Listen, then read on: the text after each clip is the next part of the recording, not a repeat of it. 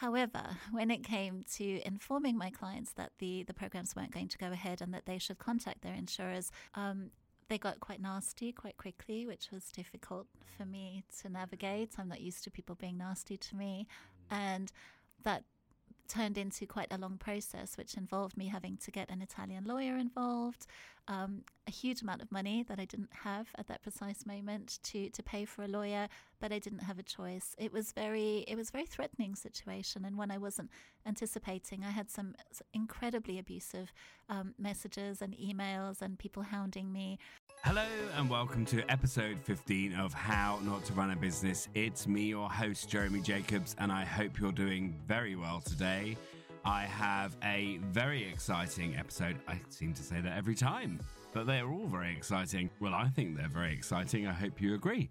So I sat down with my friend Leigh, Otterson-Walter, and I met Leigh at a networking event this year, and we instantly hit it off.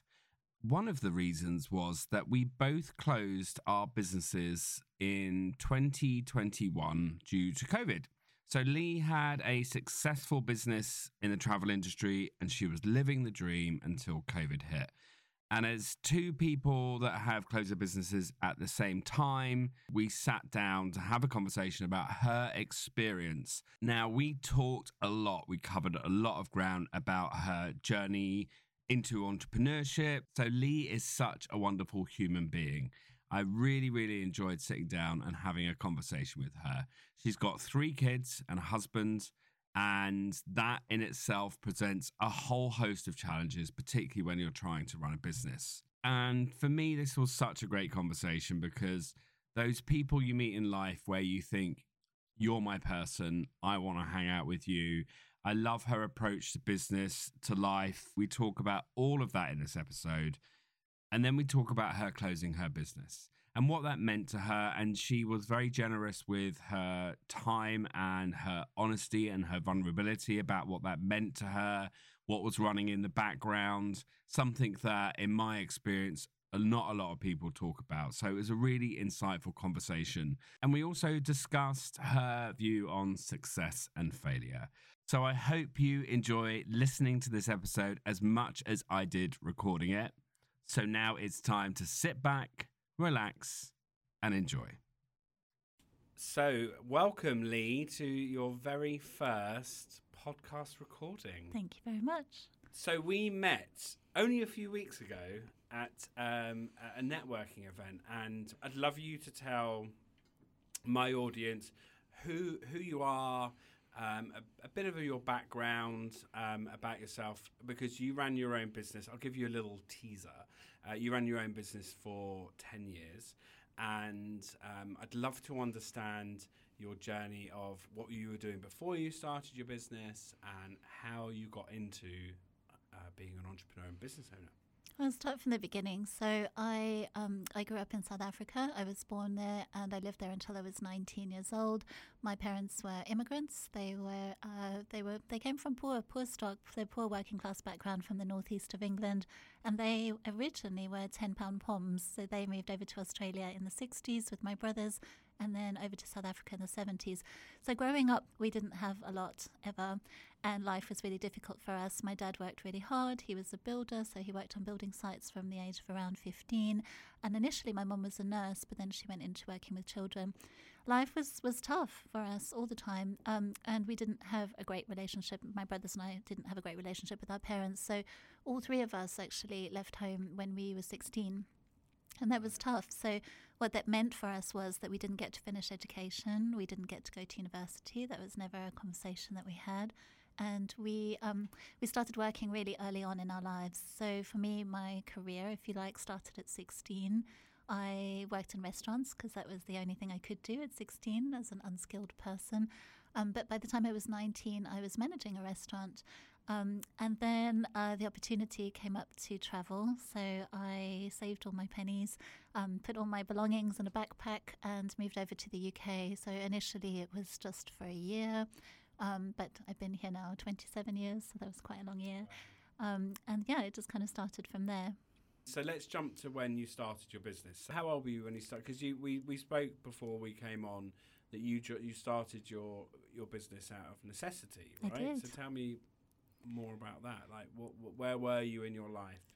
So between the age of sort of 29 and 34, I had 3 children very quickly.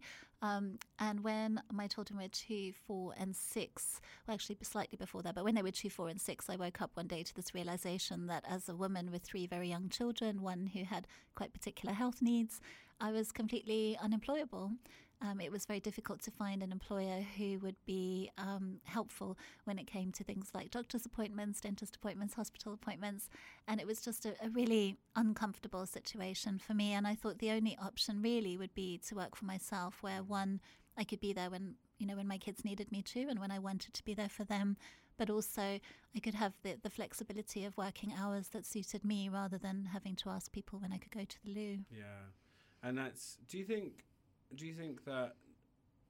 things are different nowadays with the move on?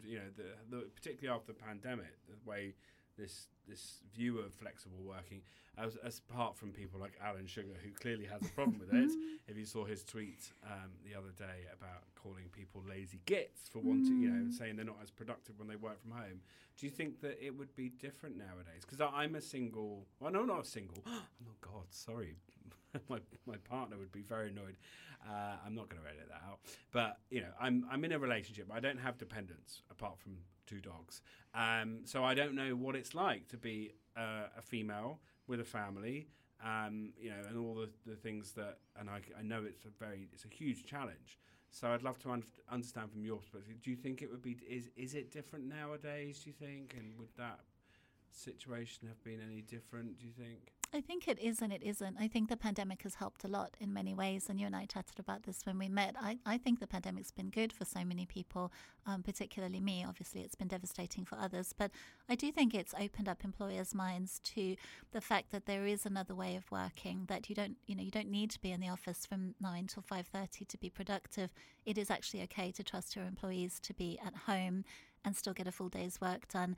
And does it really matter whether they do it in between 9 and 5:30, or is the main goal that they get it done to a high standard? So no, I do think it is somewhat easier now.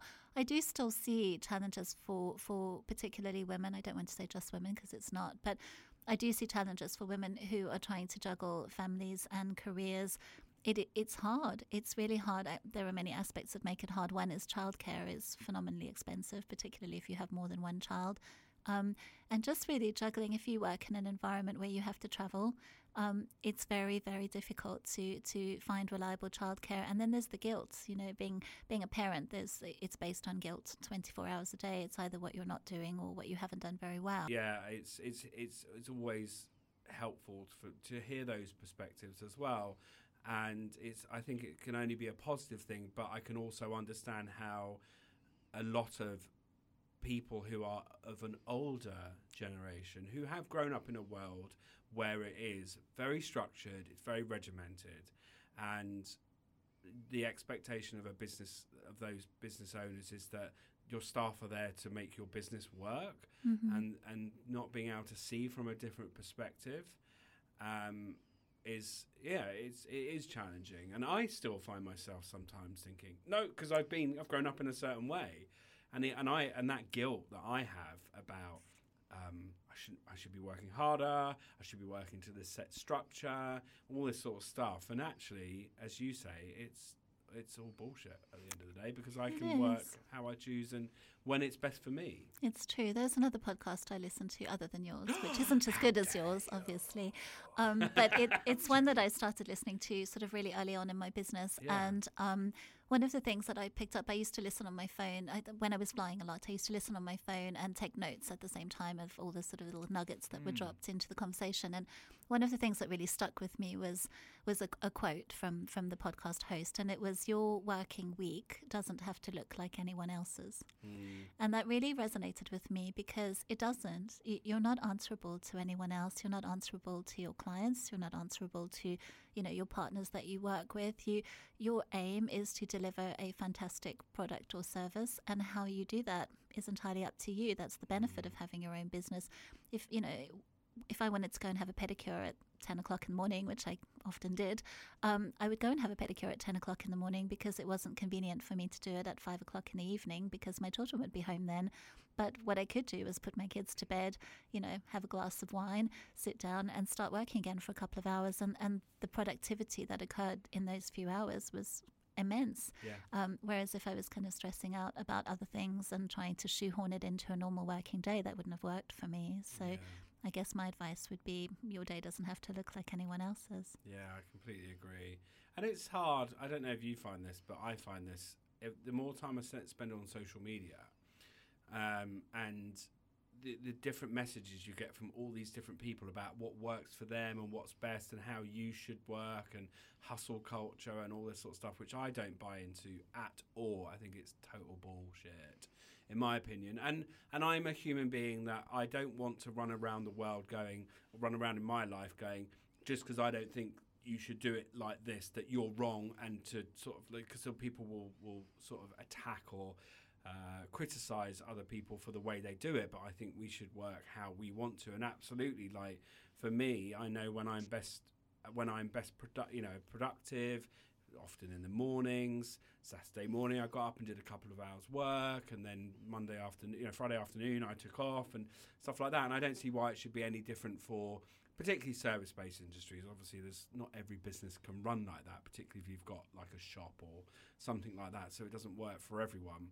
But it raises a really interesting point. So you are unemployable. You had 3 gorgeous children, and so you decided to start working for you.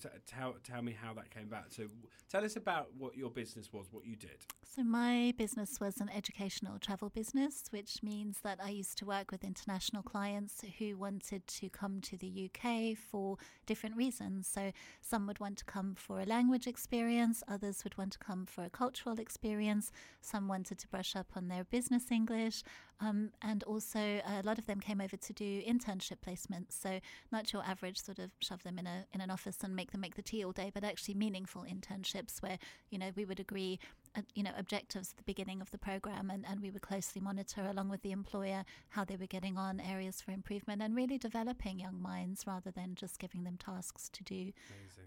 So that it started quite by accident, actually.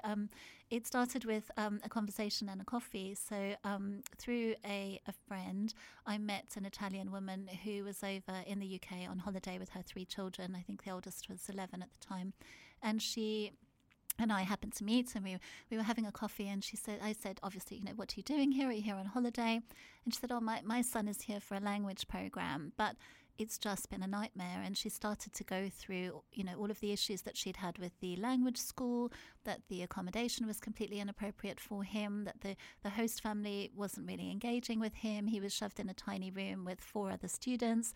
The whole experience was just really negative. And she went on to tell me that she had her own English language school in Italy, and how she really wanted to try and promote these sorts of cultural experiences for her students, but didn't have anyone that she could work with over here that she could really trust to make sure the program was delivered effectively and in a beneficial way for them. And so as we were talking and as she was sharing this information, I was sort of sitting there scratching my chin thinking, I could do this. There are so many elements of what she's describing that are purely logistics based. And that's obviously where my strong point lays. And I went away and did some sums and put together some ideas. And the following summer, we had our first test case. So we brought over a group of students of varying ages. We put together an English language program for them. We put together a really meaningful social program. We curated some amazing host families who were genuinely, invested in giving these children a really amazing experience. And that was it. And then that was the first year. From the first year to the second year, we had a 90% return rate on students. The second year to the third year, we had 65% of the original students came back again. And so on and so on. So the benefit of that was being able to work in Italy for 10 years, which is not a bad thing, is it? Yeah, I love Italy.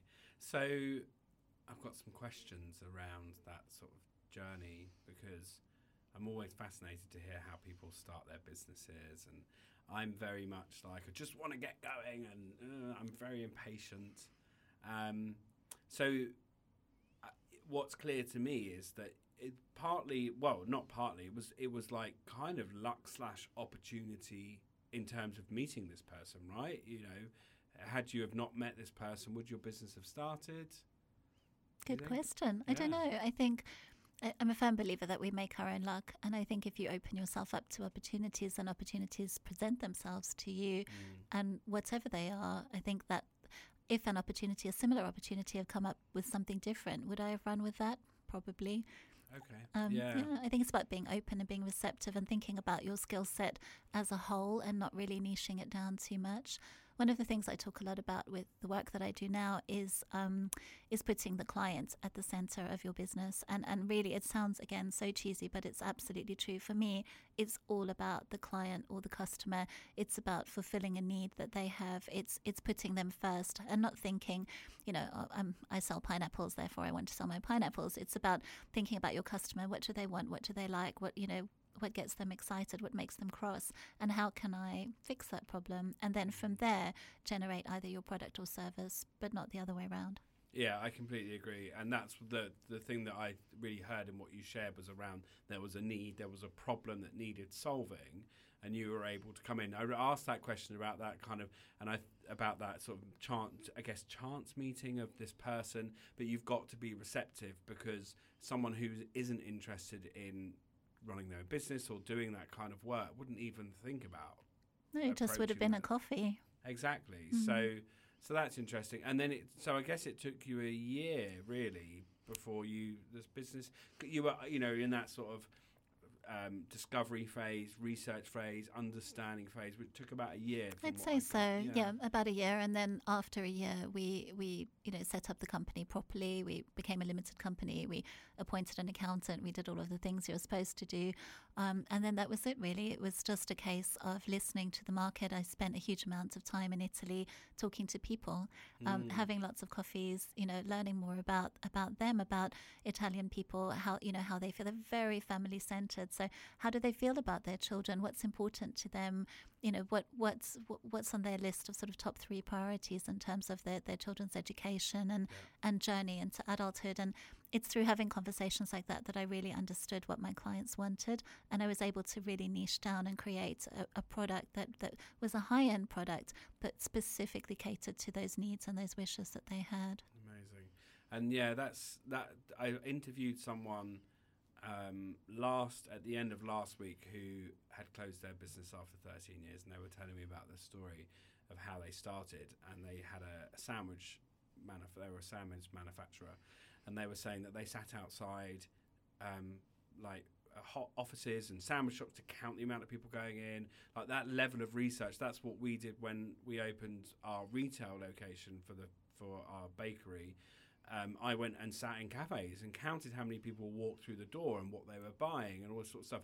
And I think that's a really critical step, is to really understand your target market. And I noticed this morning when I was on my way here, I can't remember what jogged me, but I don't know if you agree, but it's so easy to get stuck into your own mindset of how you see the world and how you buy and how you what you value and what you don't. And you've really a skill as an entrepreneur is to be able to step outside of that and be able to look at it from a different perspective and see different views. Do you think that's true? Or 100%. Yeah. I had a post-it note stuck on my wall above my computer that said, "It's not about you," because it's not about you in business. It kind of is ultimately, but I think if you're in a service-based business, it's about your clients and about what they want and need. And I understand what you're saying, and this conversation comes up a lot for me, where you think, oh, but I like this or I like that, and I think this looks great and I think that doesn't look great. But it doesn't matter what you think, because you're not your ideal client. I wasn't my ideal client. I wasn't in the earning bracket of my ideal client. I wasn't living in the country of my ideal client or facing any of the issues that they were facing in their lives. Maybe some of them resonated with me, but I wasn't my ideal client. So why would my opinion matter? And I think I do work with a lot of new businesses and startups. I also work with students that are doing business studies. And one of the things that comes up all the time is market research. And I think that is often a step that so many entrepreneurs either miss out or really try to condense. And my advice is always, go big at the market research. You can't know enough about your potential client base. As much as you know will help you to move forward and develop your business around that. And it changes, right? It does. It changes all the time. You only have to look over the last 2.5 years and see how things have shifted. And it's so important. And a slightly personal question, so you can tell me to piss off if it is, and I'll cut this bit out. But were you financially, like, how were you supporting yourself? Because that's a really critical question. So for me, I'll just share my experience. And this is the kind of stuff which I don't hear enough people talking about. So this is why I wanted to ask this question. You know, when I closed the business, I had enough money in the bank to last me maybe 9 months. I'm 9 months in and I'm still going, so I've managed to eke it out. Is it 9 months? Anyway, how were you? You know, where were you in that position? Were you working part time? Were you doing other stuff, or how? If you might share it. I was working part-time, so my husband is great, and he's always been very supportive of everything that I do. So for him it was just like, great, this is what you want to do, we'll make it work. So he had a very steady job, so that was helpful. But yes, I did work part-time. So the other side of what I do was working in social media. So when the kids were really tiny, when my daughter was 6 months old, I started working in, at the time, the largest social media marketing agency in the country. And it was a year after social media became a thing, 2005. And I was there for 9.5 years. So it was part-time in the evenings. I'd get my daughter to bed. And then I'd sit down and work until 11 o'clock in the evening. And that sort of saw me through the first 18 months to 2 years. But I remember the day when I decided that I couldn't do both anymore. And it was scary. It was really scary to sort of cut those strings and say, I don't need you anymore. It's been great, but I'm cutting that supply of money off and just taking the plunge. Yeah. But I think for me, it was a service-based business, and so the costs were really low. It didn't need to cost a lot of money. I didn't have to have premises. I could work from home initially. My biggest costs were travel at the time, so travel to Italy and marketing materials, which were minimal to start with and then increased over time. Yeah, that's you raise a very good point. I see that coming up as a common question with people who are either just started out and doing what you did, because everyone's circumstances are different, and there'll be people listening that might be a single parent and don't have a partner to rely on the income, and thinking, well, how would it be possible for me? And everyone's circumstances are different. And as you say, you know, working part-time, you might have to take on a couple of jobs and run your business alongside doing other things, which is a reality, I think, for a lot of people. But then it's that question of, when do I stop? When do I stop doing this? And do you have any kind of advice or something that you could say to someone about when that is? Because I know it's a bit of a difficult question, but what would you say to someone if they came to you and said, I don't know what to do, when do I stop doing my part-time job and start my full-time in my business? It is a really good question, and it is one that comes up all the time. The short answer is when you have a viable business model. That's the short answer. The long answer is, I think, when you are in a position where you understand who your ideal client is, where you understand what your marketing goals are, where you understand what your financial goals are, how much do you need / want to make, really understanding what your route to market is, so how I'm going to get my product or service from A to B. Having done that for a period of time, and where income is starting to come in, where you've developed relationships with a number of clients depending on your financial goals, and then at that point make an assessment and say, okay, is this a viable business model? You know, am I making enough profit? Is it, 30%, 40%, 50% profit, whatever's comfortable for you, and then cutting the cord. But it's difficult. It's really difficult, because it's nice having a safety net. It's good to have a fallback plan. So if you wake up one day and you think, oh, this is really not working for me, I can just switch it off and the other thing's still there. Not having that safety net is a huge worry. But there's an element of bravery, and there's an element of making sure you've done your homework initially. Yeah, that's really succinct and clear and perfect, in my opinion, as a response to that kind of question. For me, it's all about financial planning ahead, and I'm big on finances and understanding that. I sleep well at night right now because I've got a cash flow forecast for my personal finances that enables me to know exactly where I'm at, how long the money I've got in my savings and what I've got coming in is going to last me, because I'm in the early stages of my business, and I'm in that sort of, as we say, squeaky bum time of like making it work and thinking it's going to happen overnight, when it doesn't. It takes a lot longer. So you started the business. I did. The business is running. I'd like to jump forwards to recent times. I really want to focus in on the end, if we can, because we both connected over our situation was that we both closed our business recently. Share with me why you closed your business, what happened. I will. As a kind of precursor to that, I would say anyone sort of looking to go into business right at the beginning stages, the planning stages, think about your exit strategy in the beginning. I think so many people don't do that, and that goes for any relationship, whether it's a love relationship, a business relationship, family relationship. Think about your exit strategy in the beginning when everyone's happy and calm and you've got time to sit down. Think about worst case scenario. If I need to jump ship, what will that look like in the beginning? Sorry, I'm laughing because I agree with you 100%, right? But I know that the reaction I get from some friends when I talk about this sort of stuff is they look at me like, particularly like relationships and stuff. Yeah. But you do have to think about this sort of stuff. You do. And I completely agree. It's very, very wise advice. It's a grown-up approach, isn't it? It's a grown-up approach to know that nothing is forever in this life, and everything has an expiry date, including relationships. Exactly. So I think it's very wise to do that at the beginning. But to answer your original question, so what did it look like? So my business sat both in the educational space and the travel space.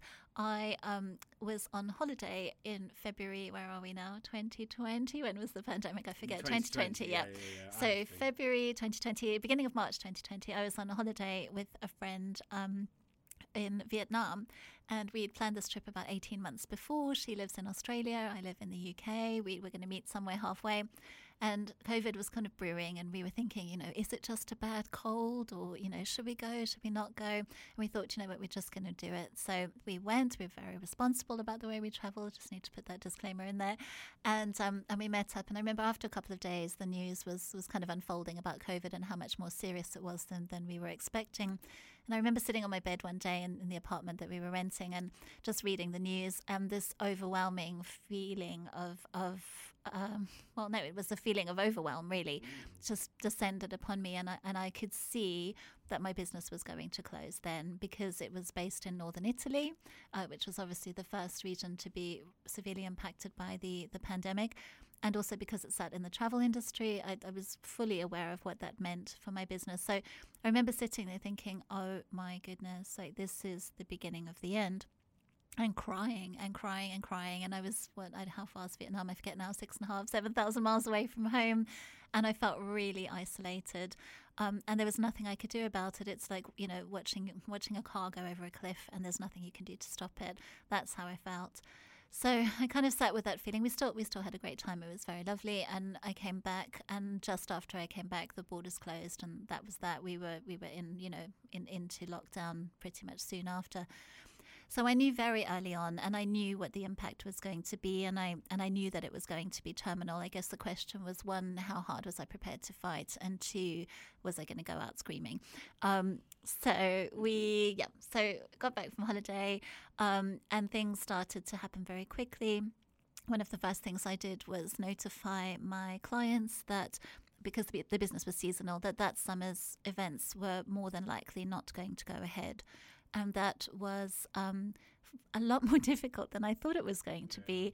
So I think anybody who knows me knows, if you cut me down the middle, it says German right through the middle. I'm so German about the way I do everything. I'm very particular. I make sure my contracts are correct. I make sure the way that I engage with people is correct. I'm very polite. I'm very to the point. So I know that all of the contracts that I had in place with my clients stipulated that they needed to have appropriate insurance in place in the event of cancellation. I know that it was something that, was very, very clear to them. However, when it came to informing my clients that the programs weren't going to go ahead and that they should contact their insurers, the vast majority of them didn't have insurance. Which was really tough for a number of reasons. One was because I had a really great relationship with my clients. They got quite nasty quite quickly, which was difficult for me to navigate. I'm not used to people being nasty to me.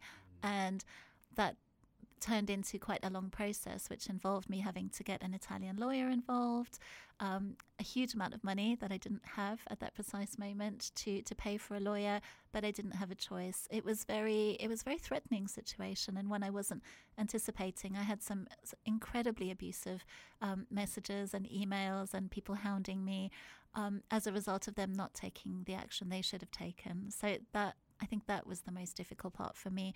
And then the feelings of disappointment came in. I'm disappointing all of these people. I'm disappointing their children. I'm a terrible person. And then you have this whole narrative going on in your head about who you are and what kind of person you are. And so that I had to just sit with for a while. And that was uncomfortable, really uncomfortable. I then I had a couple of staff members at that point, and they had to go onto furlough, and there was managing that situation and managing their expectations, because you feel responsible for them and their livelihood. And then we just kind of sat and we waited and waited and waited. We got through the first year. There was enough money in the business to kind of go through that year in sleep mode. And then the next year we applied for some grants, and that was great. That sort of ticked us over for the next season. But when we started to look at a third season with no income, that's when I really had to kind of make a decision. I'd put it off for a long time. I think I know now that I was grieving the end, grieving the loss of my business.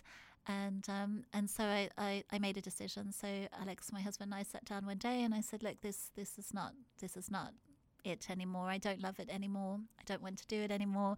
Even if everything comes back and we can carry on, it just won't be the same for me. And I want to stop.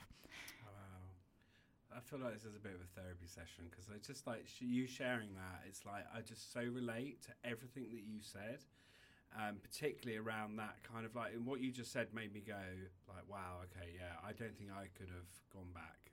Like, even if, because I don't want to make this all like turn it around on what my situation is, because I want to hear more about you, but I just wanted to say that, like, I relate to that idea that it's kind of tainted, and you've been through this incredibly stressful, incredibly challenging, uncomfortable period, and it's like it's tainted, and I'm not. So it doesn't feel nice. It doesn't feel nice.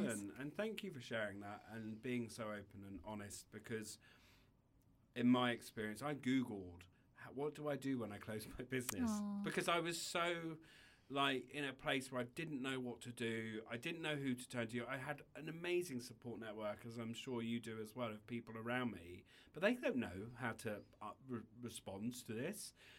They say all the nice things, but you needed to speak to someone that had been through it. Unfortunately, I did speak to someone, but I Googled it because I didn't know how to deal with it, and I didn't know what to do.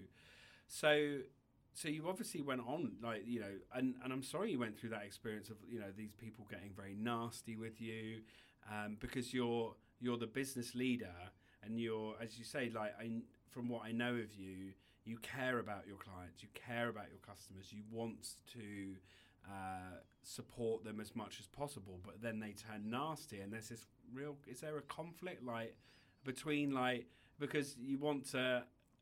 My honest response in my head would be like, do you not see what's going on right now? Can you not give me a break? Like, honestly? That was my response, actually. Did you say initially, that to them verbally? Okay, I great. did so to one of the clients. I did write back. Their daughter had been over with me the year before, and quite honestly had been very challenging. And I was in two minds whether or not to invite her back a second year. But when I relayed this information to her parents, they came back with this just vile email that was so hurtful and just awful. And I dropped my guard for a minute, and I did write back and say, I appreciate that you're disappointed that your daughter's not going to be able to come on this trip. However, I'm going to lose my house. Like, that's the impact for me. I'm losing my business, and I'm going to lose my house. That's a certainty. The house that my children have grown up in for the last 13 years is not going to be their home anymore, and that's what we're looking at here. And I tried to kind of put it into perspective, and then when her mum wrote back and said, I don't know why you're telling me this, it's none of my concern, that really kind of drove home to me that that's not an appropriate response to that situation, and actually just keeping it very, very professional and factual would be a better way to deal with that situation in the future. Do you think? It's a little mini debate here, because it's an interesting point. I get what you just said, and that kind of response is appropriate. I think where you're very close to your customers and your clients, my only question that pops up into my head is, do I want to work with people that when shit gets real, they're going to treat me that way? Well, the answer is no. The answer is no, right? Yeah. But it's not as straightforward as that. So I get your, it's that balance, and I get your wanting to respond in a professional manner. And it's a really difficult situation, isn't it? It's just so shocking because I don't expect people to respond in that way. I expect people to respond how I would respond. But then again, we come back to I'm not my ideal client, and so why should I expect them to respond in the way that I would respond? They're not me. So it was a life lesson, and I think it taught me so much more than that moment. It taught me so much more about me and resilience, and it actually helped me to make the decision to close the business far easier after that, because I thought, gosh, I've got this image of who I think my clients are and how they feel about me, but in reality, one, it doesn't really matter, and two, that's not how they think or feel. They think and feel the way that they think and feel, and they're prioritizing their family and their situation. And actually, that's okay. And this makes it very, very easy for me because I can get rid of all the guilt. I can take the guilt, I can put it in a box, I can close the lid, and I can say I don't have to feel guilty anymore. What I'm going to do is what's right for me and my family, and that's it. Yeah. So actually, it made the decision really easy. Yeah, I can understand that. And it's that. But the other thing is that it's that balance between being super professional and it's just business, and then the other end where you care so much about your team and people that you end up making maybe the wrong decisions for your business, and it's finding that middle ground of being caring and compassionate, but I protect yourself to actually say, well, the pandemic, I wasn't responsible because I spent a lot of time blaming myself. And then I got told by someone who was a coach, went to me, it's not your fault. Yes, I could have done things differently. There's lots of things I look back over the past couple of years and think I could have done that differently. But I gave it my all. I tried my best. And what you said earlier about, am I going to fight this and am I going to go down screaming? I completely agree, because that's exactly what I felt like at the time. And that's what I wanted to explore with you next, which is your identity being tied into your business, and that, as you say, feeling very guilty. And so it sounds like you've been able to move past that. How are you today with it? Like, is it still Definitely raw, or no, it's not actually, and I can say that, hand on heart, it's not. It was for a very long time, and the process was incredibly painful. I had many times where I would sit and say, I've failed, my business has failed, I've lost my business. Very negative language around the end of the relationship with my business. But actually now I'm able to look back and say, one, just what you said, it wasn't my fault. I didn't create coronavirus. I didn't create the impact it had on the travel industry. None of it was my fault. What it has taught me is, one, it's really important to put boundaries in place in business very early on. Two, you cannot overemphasize how important it is to have proper contracts in place with your clients, service level agreements, contracts, whatever you want to call them, and have them checked by a proper solicitor. I'm going to get shot for saying this, but don't buy off the shelf bundles that you can just tweak. It's really not worth it. Do spend the extra time putting those measures in place to protect yourself later on should the worst occur. But no, in answer to your question, I feel absolutely fine now. No, I don't feel upset about it. I think it was a gift. I think that if I'm really honest, probably 3 years before this happened, I wasn't in love with the business anymore. I'm starting to look elsewhere, and I carried on out of a sense of obligation, because that's what you do when you're a people pleaser. You don't want to disappoint people. People say, "Oh, but you can't close your business. It's so nice," and you're like, "Well, it is quite nice, but actually, it's not. It's not serving me." That's what I just to say, like, I completely I was so there. Like, if I'm honest with myself, years before, I was this sense of obligation, and you get sort of boxed in. And I've spoken to a few people since talking openly about closing my business that have approached me and said the same thing. And I had the same people, but don't do it. And I'd be like, well, you go and run it then. It's true. It's true. It's but also the fact that you're allowed to give yourself permission to stop. at any point in your life, with anything in your life, in my opinion. Other people's opinions differ, but I think at any point in your life you can say, this doesn't feel nice anymore and I don't want to do it, and actually you're entitled to do that. You can stop anything at any point. You don't have to justify it. You don't have to have a reason. You can just stop. Where is the rule book that says you can't? Completely. I'm so on the same page of that elusive rule book that doesn't exist. No, you know what I mean. I'm on the same page with you completely, and it takes a lot of shifting of perception and undoing a lot of unlearning to be able to do that, and people do not like it when you are like that. It's hard. No, they don't. People don't like no, and I've become very good at saying no to people. I say it so beautifully with a big smile on my face, and it doesn't sound like a no when I'm saying it, but it's a no now, and I'm very comfortable with doing that. Yeah. And that's what you learn, I think, as you get older, and as you spend more time working with other people, you learn how to say no. And I assume that you're much happier now that you're doing that. I am. From moving on from your business, is that what you wanted to do? I think what I wanted was freedom. I wanted freedom from the guilt, from the pressure, from waking up at 4:00 in the morning with crushing chest pain, wondering where my next client was coming from. I think the financial burden of kind of carrying the business through the last sort of 3 seasons was so immense. I just wanted someone to switch that off and just stop.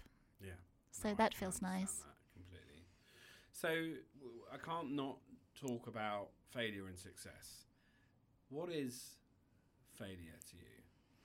Because you mentioned it earlier when the business closed. You said that you felt like you failed. Well, let's start with success. What is success to you? For me personally, I think success is finding a balance between doing something that I love that makes money and spending enough time with the people that I love. Nice. That's success. Yeah, and that's very different, as you say. That's very personal to you. But if you think about what a lot of people think of as success, it's not that. It's great. Well, what do you think most people see as success? So I think it does vary from person to person. I'll call in a couple of examples. So one, I have a friend who I've known for many years. He has a very successful business, which is all to do with sort of security alarms and fire alarms and that sort of thing. He's had his business maybe 25 years now. Success for him is financial security and the fact that he is not needed to run that business at all. If he goes in, great. If he doesn't go in, great. No one really cares in the nicest possible way. And he doesn't actually need to be there in order to make the business function. That's what success looks like to him. For other people, it's about freedom. It's about being able to do the things that you want to do. If you want to, pop off and go paddleboarding in the middle of the day, and still make a ton of money at the end of the month, then that's success for them. So I think it's a very personal thing. So, what's failure? Like, how do you think that your relationship to that word has that changed? A lot. Yeah. Tell me. I think failure doesn't mean what I thought it did. Before. What did it mean? For me, it meant, it's hard to articulate. Failure meant perhaps my business not being able to continue. That might have meant failure before.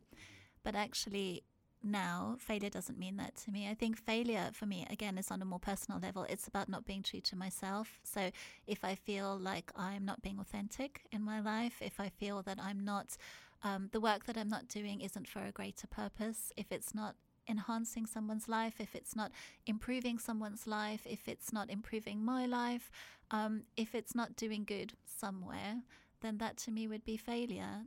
I want to enjoy what I'm doing. Yes, of course it has to be financially viable. Yes, of course I want to make money. Of course I do. I want to pay my mortgage off like everyone else does. Money does give you the option to do lovely things, to create memories, to visit places, to travel. Yeah, money's great. You can do so much good with money. Money's a wonderful thing. I don't know why it has such negative connotations. But for me personally, it's about a greater good. It's about feeling... Thank you so much for listening in today. I hope you've enjoyed this conversation. This has been How Not to Run a Business with your host, me, Jeremy Jacobs. If you like this conversation and you want to hear more, then make sure you follow or subscribe on your favourite podcast platform. And whilst you're there, if you want to leave me a review, I would really appreciate it. If you'd like to connect with me online, you can do so on Instagram, LinkedIn and Facebook. And my profile name is Jeremy Jacobs UK. or you can check out my website, which is jeremyjacobs.co.uk. So once again, thank you so much for listening. And until next time, keep on trying, keep on failing, keep on succeeding.